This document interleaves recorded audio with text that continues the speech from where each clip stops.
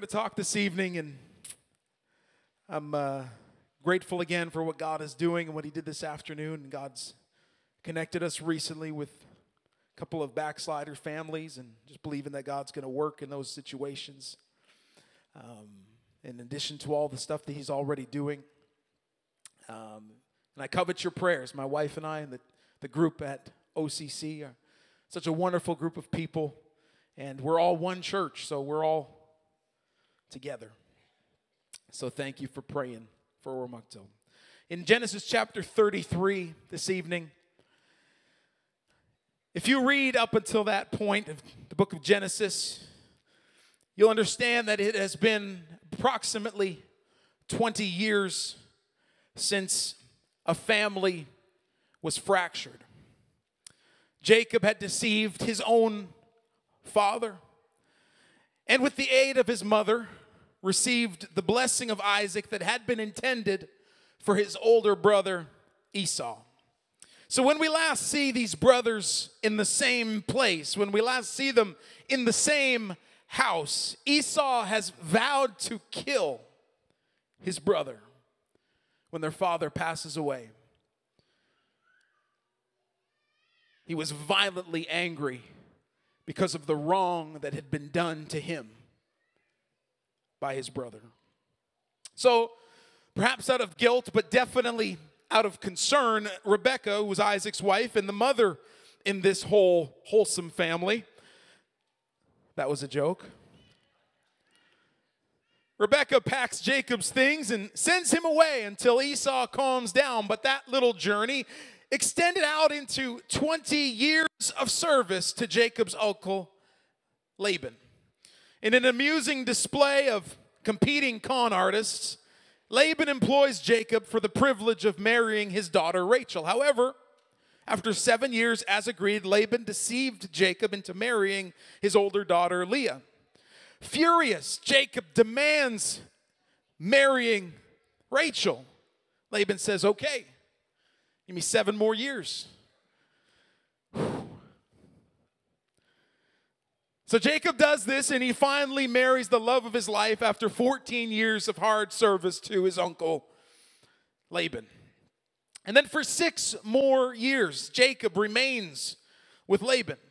Laban constantly changes his wages. Laban constantly tries to manipulate Jacob in order to increase his own wealth. But the blessing of Abraham and the blessing of Isaac rested upon Jacob. So no matter how much Laban contrived to manipulate the situation to his economic advantage, Jacob always came out ahead.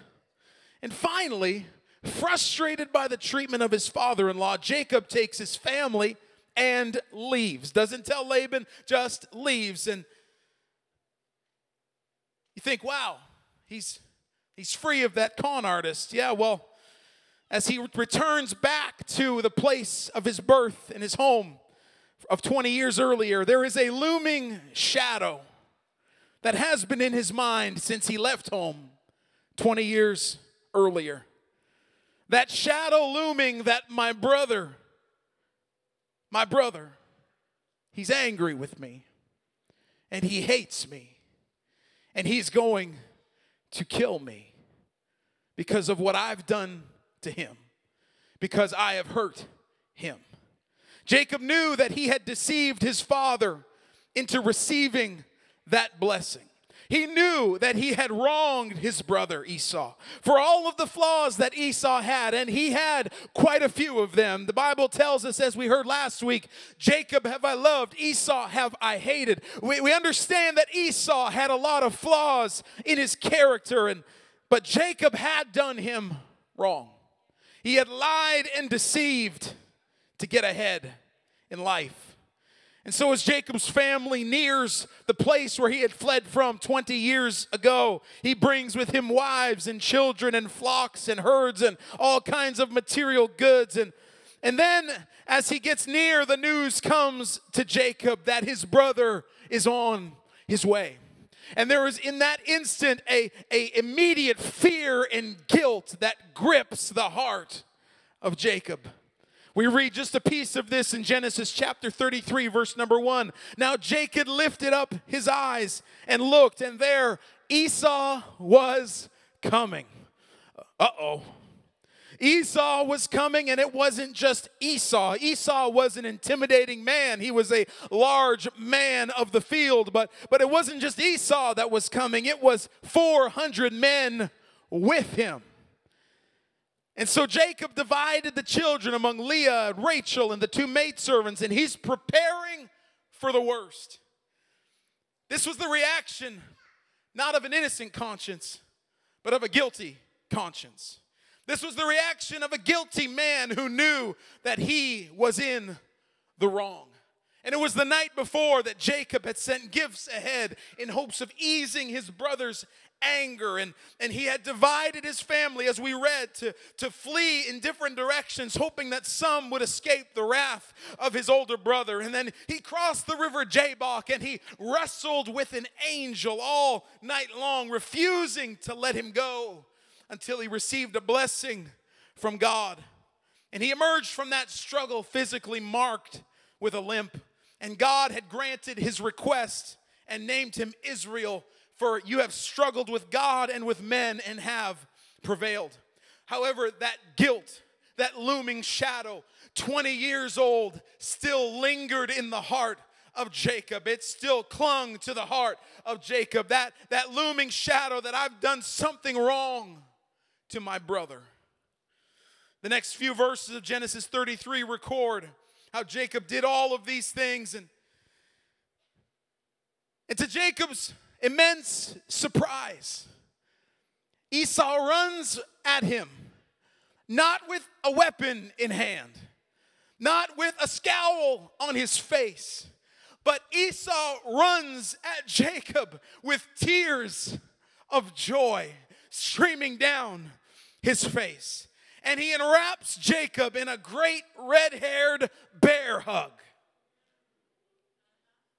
The elder brother asks about the meaning of the gifts. What does all of this mean? Why did you send all of these things ahead of you? And that made it clear to Jacob that Esau was no longer enraged. He was no longer, he had let that go ages ago, perhaps even 20 years ago. He had moved forward, and that he has enough for himself, and he no longer holds that grudge that he had 20 years ago. And so Jacob introduces his family to Esau, and all these kids and wives and servants and all of these folks. It's kind of like a family reunion. And at this point, Jacob says something that caught my attention as I read this story about a week ago. Genesis chapter 33, verse number 9, Esau said, I have enough, my brother. Keep what you have for yourself. And Jacob said, no, please, if I have found favor in your sight, then receive my present from my hand. Inasmuch as I have seen your face, as though I had seen the face of God. I see your face, Esau, as though I had seen the face of God.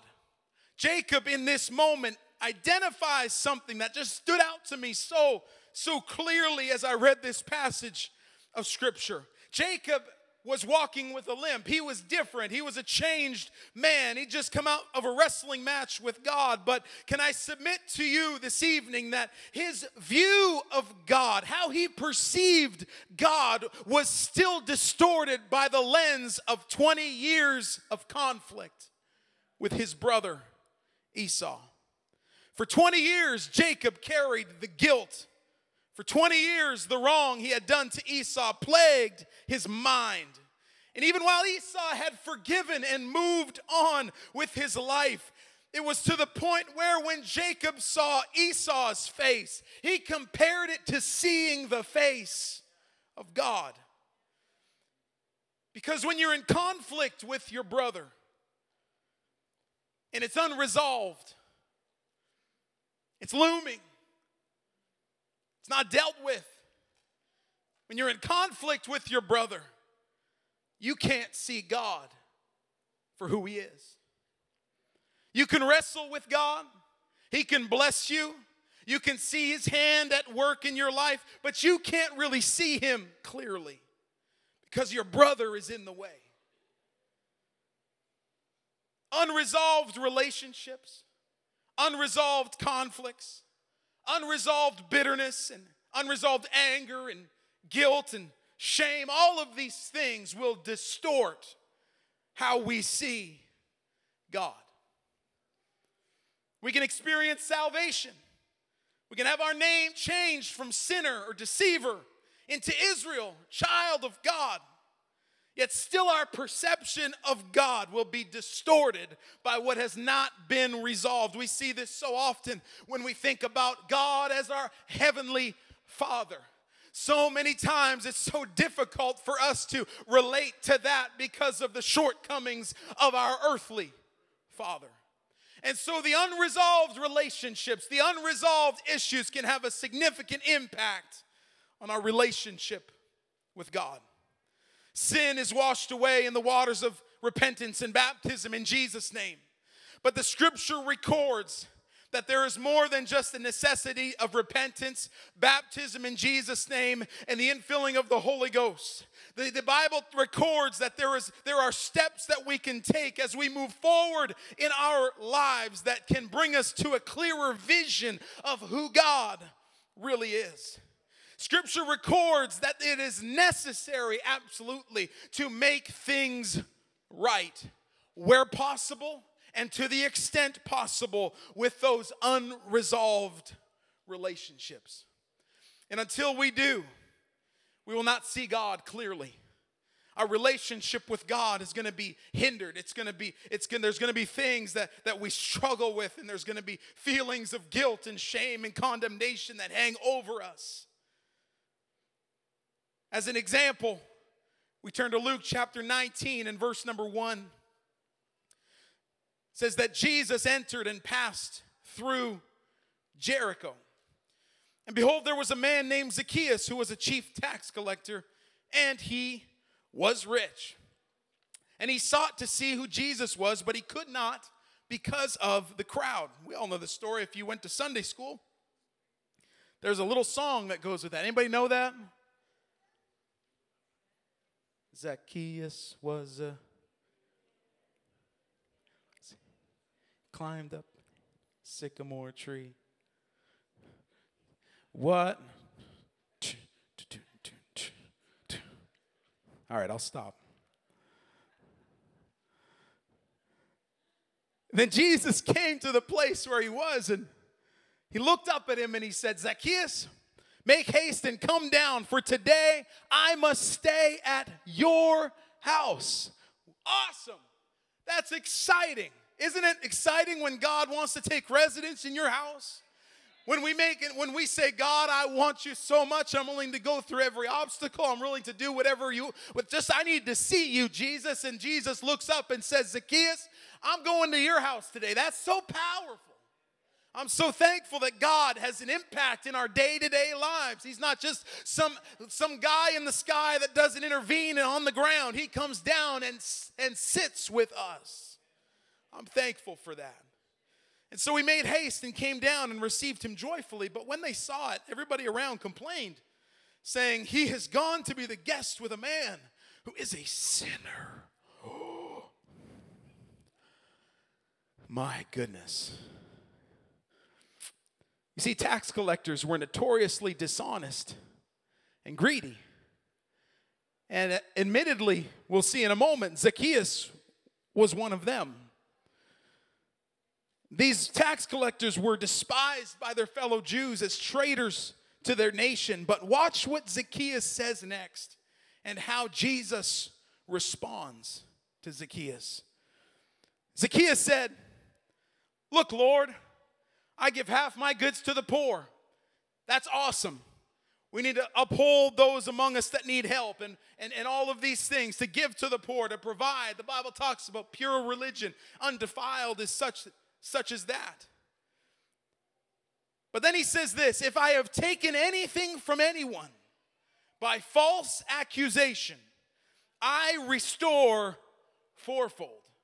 Zacchaeus was declaring that I am going to restore what I have taken that was not mine from somebody else. I'm going to restore. It wasn't mine to take, and I took it. But I'm going to do everything in my power to reconcile with those people that I've hurt. I'm going to do everything in my power to restore the relationships. It wasn't just about money. The Bible says where your treasure is, that's where your heart's going to be. And that thing that he had done to people had impacted them not just in their wallet, but it had impacted their heart. And so he said, I'm going to restore, and I'm going to go above and beyond to restore the relationships that I have impacted.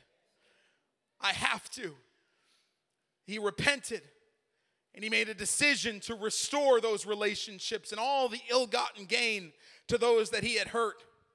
And when he said that, look at Jesus' response. It's wonderful to have Jesus come to your house, but it's another thing to have salvation bestowed by Christ Jesus.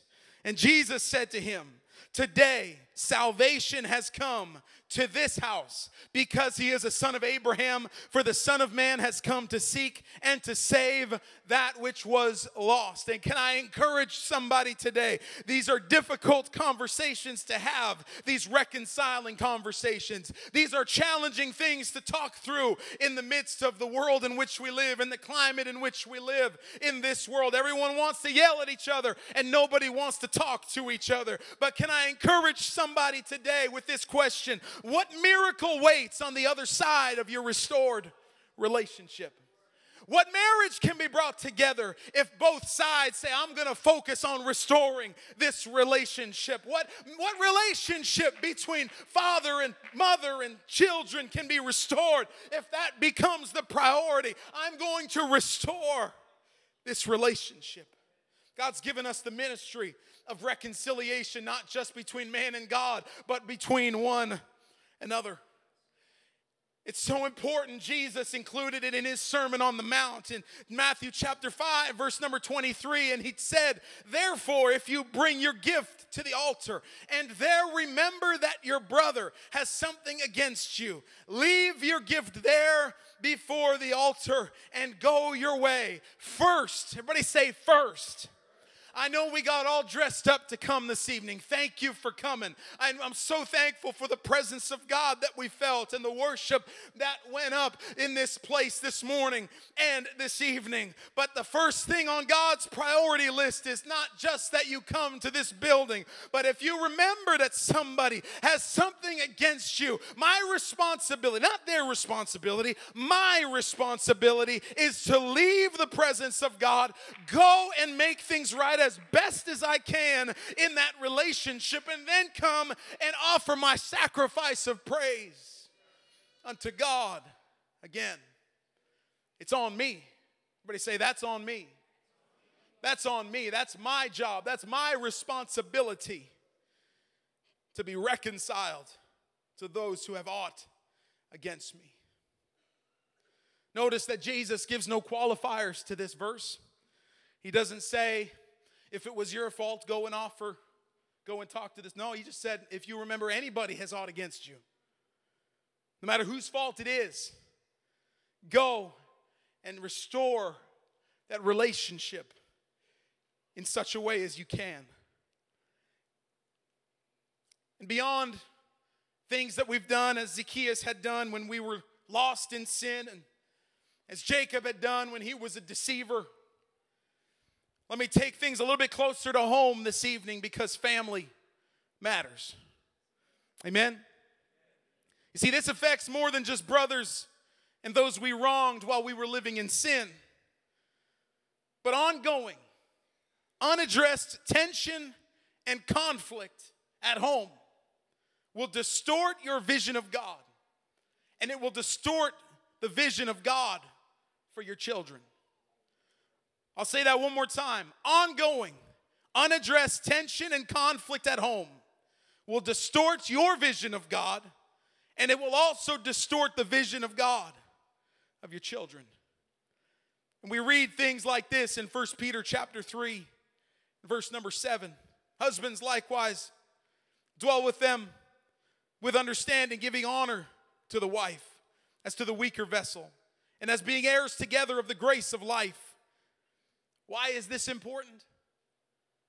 What's the last part of that verse? That your prayers be not hindered. That means my vision of God is going to be completely skewed if things aren't right at home. That word hindered means frustrated. My prayers are going to be frustrated when things aren't right at home. It also means cut down. Why? Because my vision of God is skewed because things aren't right. I'm not pursuing restoration. It doesn't mean you're always feeling lovey-dovey at home, but it does mean that we're in this together and we're working towards reconciliation together. We're loving one another, not just in that heart of the rush of the heartbeat emotion, but in the decision making and the lifestyle choices and the way that we're living our lives. My relationship with God will be frustrated and cut down when I, as a husband, do not value and honor my wife. That hits close to home. So how am I called to do that? Well, Paul gives us some explanation. Ephesians chapter 5, verse number 25, when he said, husbands, love your wives, just as Christ also loved the church and gave himself for her. Now that's a tall order, to love our wives as Christ also loved the church. What did Christ do for the church? How did he love the church? Well, God so loved the world that he gave his only begotten Son, that whosoever believeth in him should not perish but have everlasting life. And so God demonstrated his love for us in that while we were yet sinners, Christ died for us. And so as husbands, true men of God, we sacrifice everything that we have to demonstrate our love in the home. So husbands ought to love their own wives as their own bodies. He who loves his wife loves himself. And can I insert this, that in an atmosphere of unconditional sacrificial love, it's much more easy for a wife to submit to her husband. Can I get an amen, ladies? Amen. For no one ever hated his own flesh, but nourishes and cherishes it, just as the Lord, the church. And now that doesn't leave wives out of it. Colossians 3, verse number 18 tells us, wives, submit to your own husbands as it is fitting in the Lord. Husbands, love your wives and do not be bitter toward them. And so it's with wives and husbands, but also children. Any children in the house? Anybody under 18 in the house? Get ready. Buckle up. Children, I know you've heard this quoted from your mom and dad. Children, obey your parents in all things, for this is well-pleasing to the Lord. And so that means if I am under the covering of my parents, then I must remain submitted to my parents, or my relationship with God is going to be distorted. I'm not going to be thinking straight. I'm not going to see God right if my relationship with my parents is distorted. And then fathers, any fathers in the house?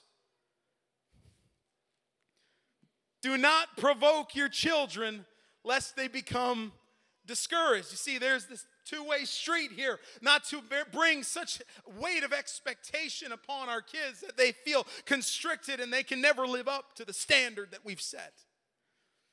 Because I don't want my children to be discouraged from living for God. Let's go to the workplace. Bondservants, obey in all things your bosses. I'm going to put this 21st century translation. Obey in all things your bosses according to the flesh, not with eye service as men pleasers, not just doing it when your boss is looking, but working diligently when they're not looking.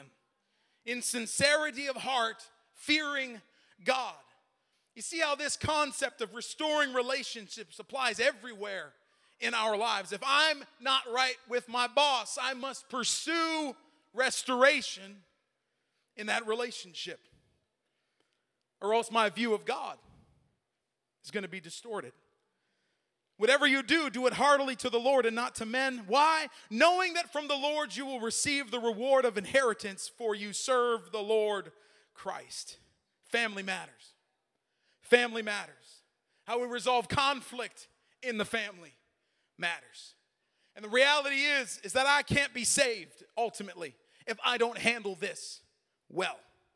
Jacob was so weighed down by his family conflicts and unresolved relationships that it distorted his view of God. And it was only when that was dealt with that he went on in his life at the end of this chapter, Genesis 33, that he built an altar and called it El Elohi, Israel, the mighty God of Israel. That was when he could truly see God for who he was, and he truly could worship God for who he was when his relationship challenges had been dealt with. And so the question this evening is this: do you fight feelings of envy towards others, jealousy, covetousness, a sense of unfairness, guilt for outright wrongdoing that either you have done, that you've repented of, and you still feel guilty about it, or maybe something that someone did to you? Do you struggle regularly with a bad attitude? Well, there might be something that God wants you to do. If there's any relational unresolved conflicts, God wants us to make things right.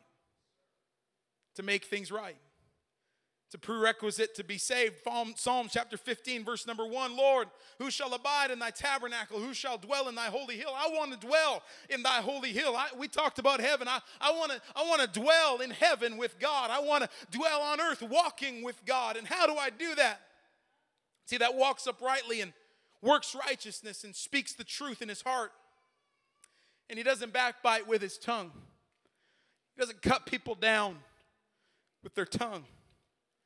They don't do evil to their neighbor, nor do they take up a reproach and offense against his neighbor. I will not abide in the tabernacle until I deal with unresolved relationships in my life. Hebrews chapter 12, verse number 14, the writer said it this way: pursue peace with all people and holiness, without which no one will see the Lord. We love holiness. We're a holiness believing, holiness living church. Amen? I believe God's called us to live and model and to represent God in our conversations, in our lifestyle, in our dress, in our attitudes, in our language. Anybody believe that? I believe that with all of my heart, but I also believe the first half of that verse, that I must pursue. That word means follow after, to press towards. I must press towards peace with all people, without which no one will see the Lord. Looking carefully lest any fall short of the grace of God, lest any root of bitterness spring up, cause trouble, and by this many become defiled. This is so important. We can't gloss over this and just sing our songs and have those moments in the presence of God. Sometimes God's calling us to leave this place and restore relationships in our lives. I think about it this way: how many marriages could have been saved if we pursued peace with all people? How many children could have been saved if we pursued peace with all people? How many backsliders can be recovered if we pursue peace with all people? How many souls could be brought into the kingdom of God? I rejoice in the power of holiness. I rejoice in the power of the Holy Ghost sweeping across these altars. But what about pursuing peace on Monday when the boss just launches into me and I don't know how to respond? How about pursuing peace when somebody tries to stab me in the back and I forgive them and I try and restore that relationship? How about pursuing peace? Pursuing peace intentionally. It's our responsibility. It's our responsibility to do what we can to pursue peace. so that no bitterness gets in our heart. If you're constantly pursuing peace, you can't get bitter at people because you're uprooting that root of bitterness every time. It comes in your life, okay, I'm going to make that, it's not on me. I didn't do the thing that made me feel uncomfortable, but I'm going to do my part, and I'm going to try and make things right in this relationship. That root of bitterness gets uprooted very quickly. And the longer a root of bitterness stays rooted in our spirit, the more it gets part of the tentacles get out into our family and into our colleagues and friendships, and we get bitter, and that pollutes those around us. Restoring relationships. As we come to the end of this message this evening,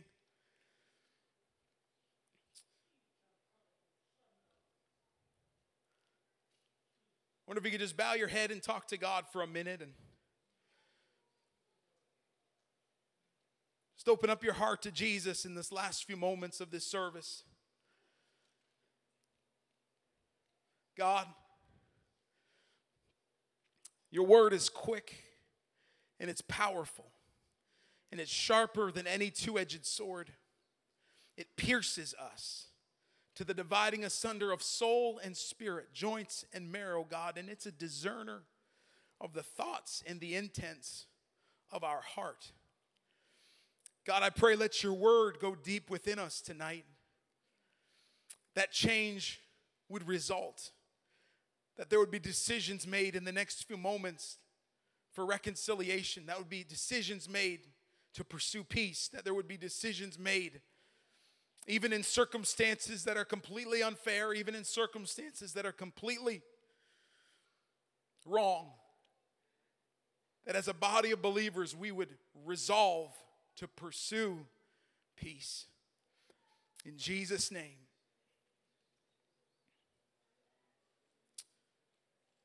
Ephesians chapter 4, Paul wrote, verse number 17, "This I say therefore, that you henceforth walk not as other Gentiles walk, in the vanity of your mind." See, we can justify ourselves in our mind very easily in these relational things, can't we? Well, it's their fault. They did that. That was years ago. They probably don't even remember it.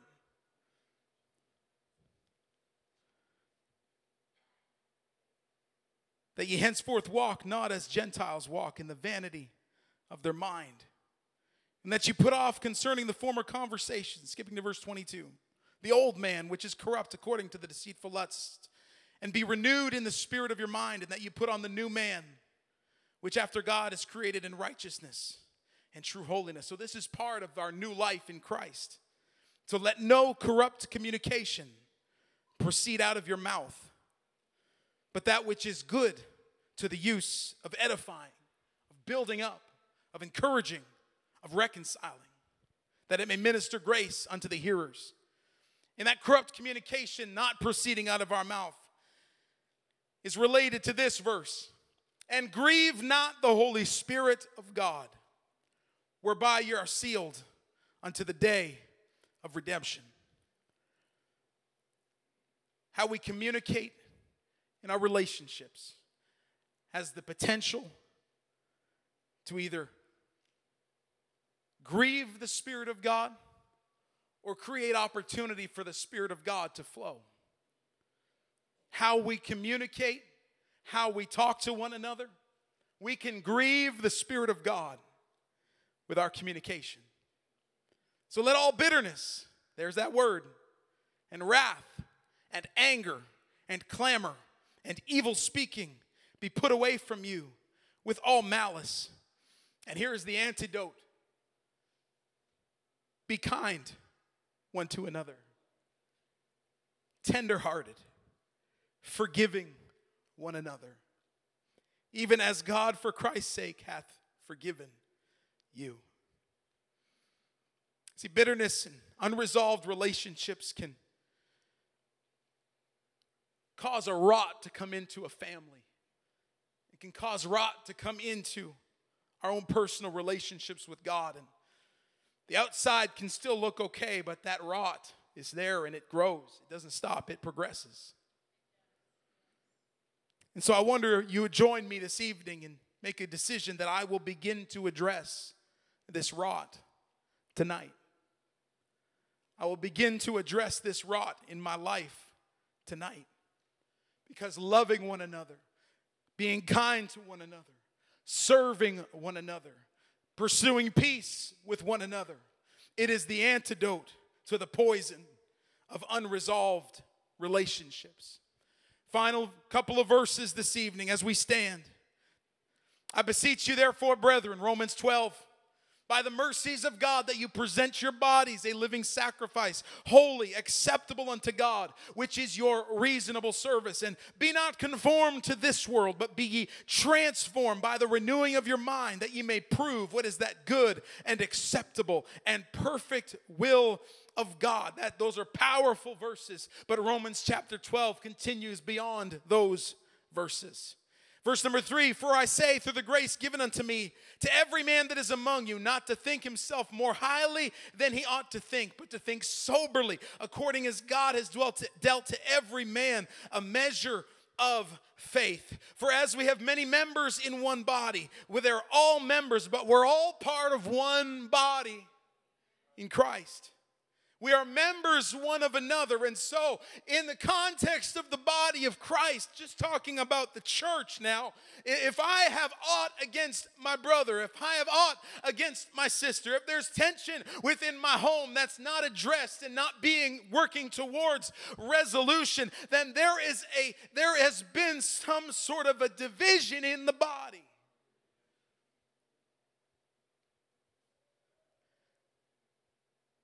And so let our love be without dissimulation. Romans chapter 12, verse number 9. That's an old word that simply means let your love be sincere. Because I know we can come to church and we can put on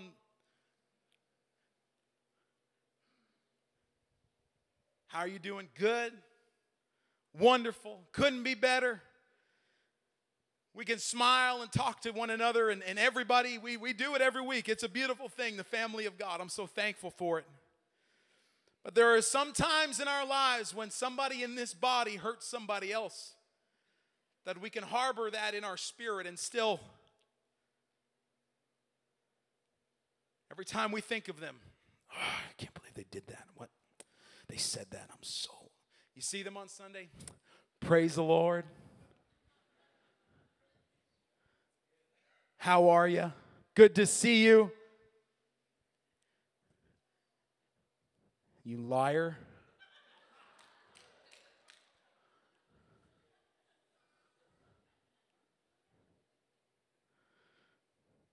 Haven't we been there? I'll put my hand up first. I've been there. That word in the New King James, dissimulation, is translated as, let your love be without hypocrisy. And that word hypocrisy, hypocrite, comes from the Greek word for an actor on a stage wearing a mask. And so if there's anybody in your life that when you think of them, something just irks you, your stomach goes into a knot. You think about something they said maybe 20 years ago. God's calling you to make that right. Because our love cannot be hypocritical, but sincere. Abhor that which is evil. Cleave to that which is good. Be kindly affectioned one to another with brotherly love, in honor, preferring one another.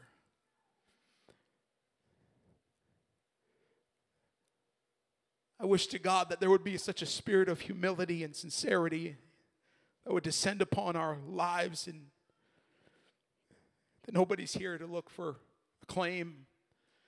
Nobody's here to get ahead. When we hurt, one hurts, we all hurt. When one suffers, we all suffer. We're just all here to serve one another, to love one another, to build one another up, to speak life over one another, to pray when somebody's hurting, to provide when somebody's in need. Because God has called us to restore relationships. It is so important. It's the key to end time harvest. Because Jesus said in John 13, a new commandment I give unto you, that you love one another.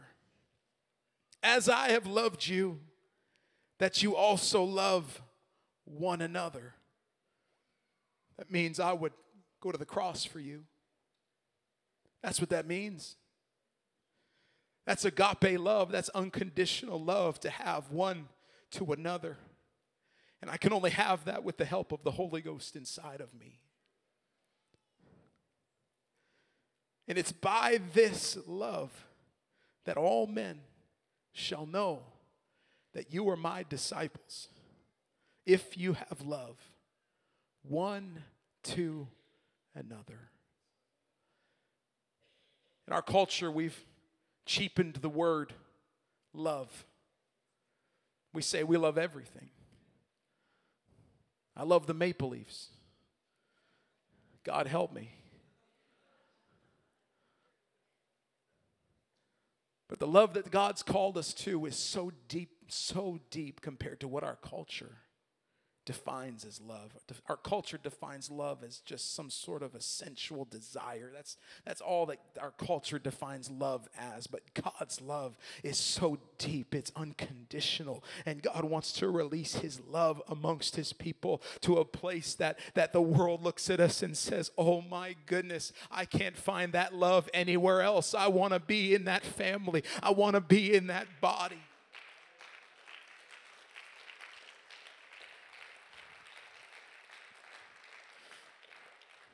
And I know that's what you want to. And so I wonder if in the last few moments of this service, it's going to be a different end this evening. The altar call, if you will, is going to be beyond those doors. But at the end of this service, I wonder if we could just lift our hands, and if there's anything in this message that just kind of pricked your heart, if you would just lift up your hands and say, Jesus, I know they have aught against me.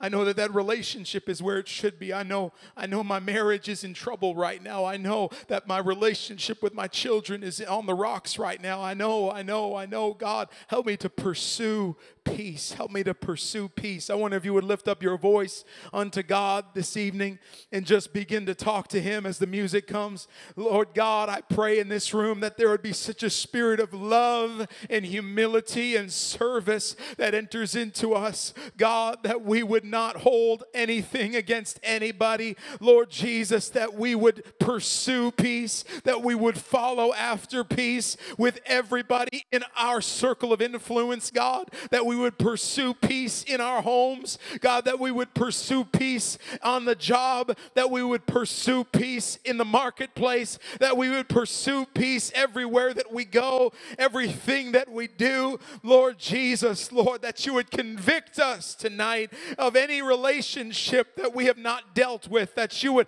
bring it to our mind this evening, any unrestored, unresolved relationship, because God, I need to see you for who you are, and the world needs to see you for who you are. In the name of Jesus, in the name of Jesus, Lord, prick my heart this evening. Anything that I need to do, God, in Jesus' name, hallelujah, hallelujah.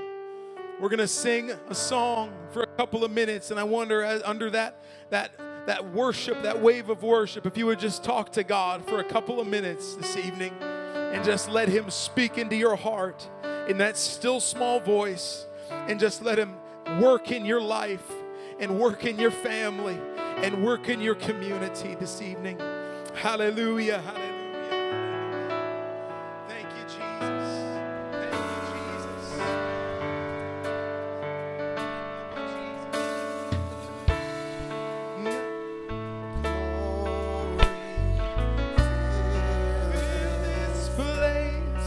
just want to be with you. That's all our heart's desire is, God. I'm going to pursue peace with all men and holiness, without which no man